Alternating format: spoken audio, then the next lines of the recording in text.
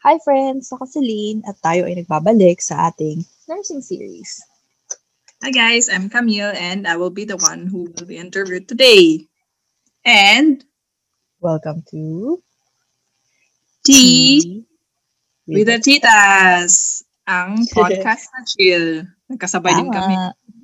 Sa wakas. So anyway, ang topic natin ngayon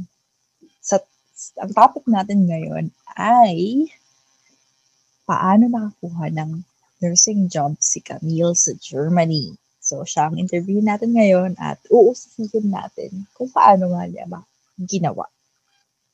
Camille, Oh, take the floor. hi guys. Yung nursing job dito sa Germany is started since 2013 pa. And up until now, kumukuha pa lang sila ng nurses from our country. First ko siyang na-encounter nung nagvo-volunteer pa ako sa ICU nung time na yun because yung kabady ko nun, nag-aaral siya ng German. And nung high school kasi ako, medyo akong epal na tao.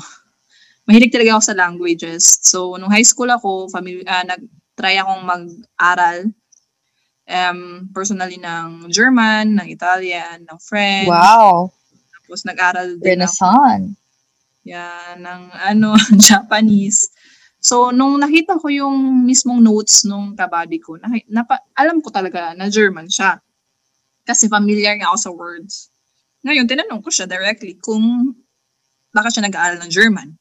Tapos doon niya nasabi sa akin na nung time na yun pala is nag-start yung Germany na mag-hire ng mga nurses. Which is good thing kasi ang ano niya guys is government to government ang project. Mm-hmm. So, talagang yung Germany, pinadali nila yung process para sa ating mga Filipinos or yung mga kukunin nila na mga nurses from other countries. Kasi parang 4 yung kinukuha na nila. Para mas madali silang makapasok dito sa Germany. Which is, kung normally, sobrang hirap gawin guys. Kung hindi dito siya government to government project, ang hirap talagang gawin. Ang daming process, basta ganun. Kasi hindi siya standardized. Pero dahil ito nga, government to government siya, standardized yung inano nila. At saka mas simple. Ngayon, din, nalaman ko na meron palang ina-hire ngayon yung Germany. No? Sobrang dami talaga. That time is 20,000 yata nurses yung gusto nilang i-hire. Ngayon, nung 2 years na yung experience ko, nagpasa ako sa POA. 2 years kasi pinaka-minimum experience na na-require nila. So, nagpasa ako sa POA. Nung time na yun, 2 yung line. So, sa first line, hindi tinanggap yung requirements ko because sabi niya, hindi daw ICU yung yung experience ko, which is at that time, ICU yung gusto nilang i-hire. Ngayon, dahil ayaw ko naman na ma-waste yung pagpunta ko doon, pumunta ako sa another line na nakiusap ako doon sa girl, doon sa babae. Na laban! Yun, push lang, diba? Push lang! Yung papers ko, kasi wala namang mawawala sa kanya. At least, hindi mauwi sa wala yung pagpunta ko doon. So, tinanggap niya. And guys, ganito kasi yung process. From POA, shortlist nila kami, yung mga applicants. Then, ipapasa nila yun sa GIC. Yung GIC, yung agency ng Germany sa Philippines. Okay? So, ayun. So, from GIC, shortlist nila ulit yun. Tapos, bago nila tatawagan or text kung sino man yung mga na-hire na mga applicants. Ayun. Mm-hmm. So, after a week or 2, na-text ako na pwede na ako pumunta ng GIC para sa isang galing. So, diba? Pero yung interview na yun is parang wala lang yun. Interview na parang for formality lang, na gusto lang nilang malaman yung background mo, kung ano experience mo, and kung ano yung magiging flow. Exactly. Mm-hmm. Kasi pagpipirmahin nila kayo ng something like na kung okay na kayo dito, so hindi na pwedeng back out. Kasi, pero, teka, yung interview na yun, German na? Hindi. Yung Filipino pa rin? Filipino. Okay. Filipino yung nag-ano sa amin. Kasi, kailangan nila kami papirmahin nung contract na pag pinirmahan namin yun, babayaran namin yung mga ibabayad processing nila sa fee. Kasi may process, kasi may German class, meron lahat. Sagot nila lahat yun eh. German class and everything. And pag-process yung exam mo, German exam mo, sagot nila yun. Sagot ng employer mo. Pag makakuha ka ng employer. Pero, diba? So, nung time na yun, okay na ako. After 1 or 2 weeks ulit, na-text ako na meron akong first interview sa GIZ na partner here sa Germany. Kasi, di ba, may GIZ yung tawag dun sa agency. Na may GIZ na dun sa Philippines and meron din dito. So, sila yung nag-uusap. Kasi nga, government to government. Ngayon, yung application, ay yung interview na yun is sobrang superficial lang niya. Kasi tinatanong lang niya ako kung ano yung deciding point kung bakit sa Germany ko gustong mag-apply, kung bakit ano yung meron sa Germany na gusto ko, kung bakit tinanong ka kung saang part ng Germany. Tinanong niya ako kung ano yung particular na na gusto at mo. Bakit. Exactly. Kasi, for example, meron ka mga friends dito na gusto mo doon ka din kasi may friends ka doon. So, mas simpler sa'yo. Pero hindi naman yun yung nasunod. So, nagkaroon ako ng another interview sa mismong hospital na. Yung hospital na yun is first nilang mag-order ng nurses sa Philippines sa project na to, sa Triple Win. Mm-mm. So, magiging pioneer kami. Noong time na yun, parang, kami, 16 yata kami interview. Kami nyo rin, ha? Oo. Tapos 8 lang yung kinuha nila sa amin. Parang ganun. Sa first na yun, sa first batch na yun. Tapos sa interview na yun, ang mga nag-interview sa akin via Skype is yung chief nurse sa hospital na yun, sa hospital ko ngayon. Tapos yung ibang department heads nung time na yun. Pero nung time na yun, hindi ko pa alam kung anong area ako mapupunta sa hospital na yun. Kasi yung hospital ko is hindi siya ganun kalaki, pero neurology yung expertise nila. So, nung time na yun, naisip ko, kung hindi siya ganun kalaki, mas maganda sa akin kasi nagsisimula pa lang ako. Alam mo yun, Totoo. hindi burden. At saka huwag tayong maging mapili. Kasi yun nga, gawin natin tong stepping stone. Priority ko nun kasi is makapasok lang talaga dito sa Germany. Kailangan ko talaga siya makapasok kasi i-workout ko na siya pag nandito na ako. Ang importante, mas faster yung pagpunta ko dito kasi, alam mo yun, sayang yun, nawawalang pera eh. Wala naman akong trabaho nung time na yun eh. Yun. Tapos, ayun nga, nung na-interview na ako, tinanong nila ako particularly kung ano mga experiences ko, kung ano yung ma-offer ko sa hospital na magiging advantages nila, no? So, syempre, sinabi ko na nakapag-ano na ako. Dahil before no interview na yun, nagbasa na ako kung ano yung background ng hospital. So kailangan kong i-offer ko ano yung skills na feeling ko. I-adjust mo yung skills mo. Oo. So, kailangan ko kasing i-offer yung ano meron ako para makuha nila ako. Kasi syempre, hindi ko naman alam time na yun kung ilan yung gusto nilang kunin, di ba? Hindi ko naman alam. Tama. Pero ang sinabi sa amin, nung time na yun na, dahil pioneer yung hospital na yun, feeling daw nila kukunin nila lahat, which is not true. Hindi talaga naman kasalain na, hindi, so possible pala talaga na merong hindi makuha kasi meron talagang mga applicants na hindi sila nakuha sa first job interview nila, tapos nag-aantay na naman sila, tapos hindi na naman sila nakuha. So patagal ka ng patagal sa Pilipinas. Gets mo? Oo. And siyempre yung course mo tapos ang tagal mo na sa Pilipinas, paano yung mga pinag-aralan mo, which is hindi siya practical. Diba? Saka maraming perang nawawala. Bukod sa oras. Ganyan. So, ayun. So, nung time na yun, nung nakuha ako, nung napick ako, sobrang saya ko talaga. Yung parang, shit, ito na dream come true. Kasi hindi ko naman akalain na talagang totoo tong ano na to. Buti na lang, nag-research ka. Kasi ni-research mo talaga. Yeah, ni-research ko talaga siya. Kasi gusto ko talaga na mabilis ako makaalis. Kasi binigay kong time frame sa sarili ko nun is 1 year lang. Na dapat nandun ako nasa ibang bansa na ako. Tapos, okay na, no? So, nag-antay na lang ako na matapos ko yung exam, ganyan, and nakapasa na ako. Ang problem pa nun is, sa German class, kasi sa German course na kukunin namin, kailangan namin makapasa ng until B2. Pero dahil government to government project to, ang ginawa nila is nakiusap sila kung pwedeng B1 lang, tapos yung B2 is dito sa Germany. Para alam mo yun, para nakapractice mo na yung language nakapractice mo na, mas advantage sa'yo.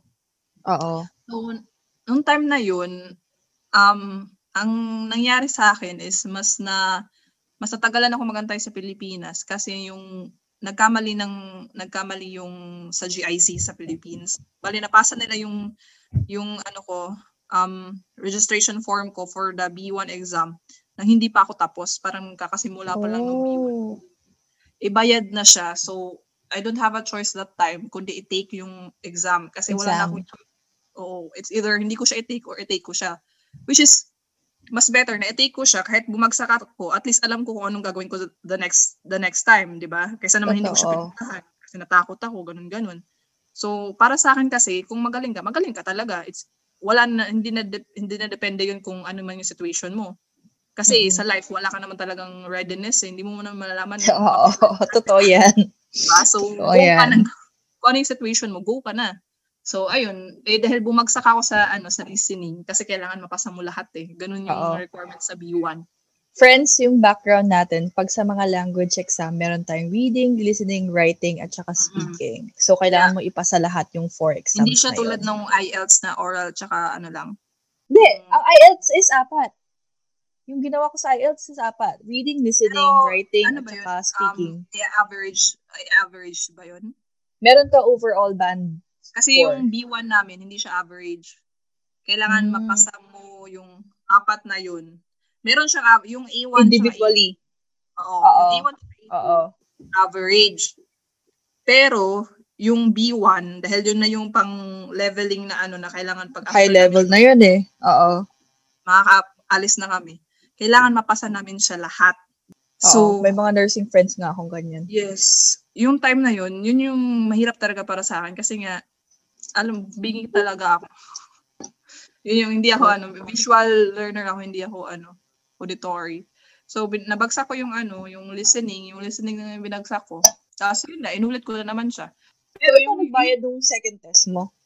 Yes, pero yung inulit personal ko, yung part money mo na. Ay, ang galing naman. So, yung part lang na yun, yung inulit ko. Ay, ang galing. So, pwede mo siyang i-take separately.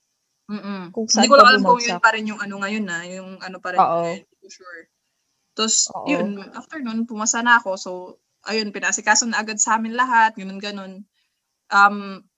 Which is, ang naging matagal lang kasi yung syempre mag-apply pa kami ng ng visa and everything, ganun.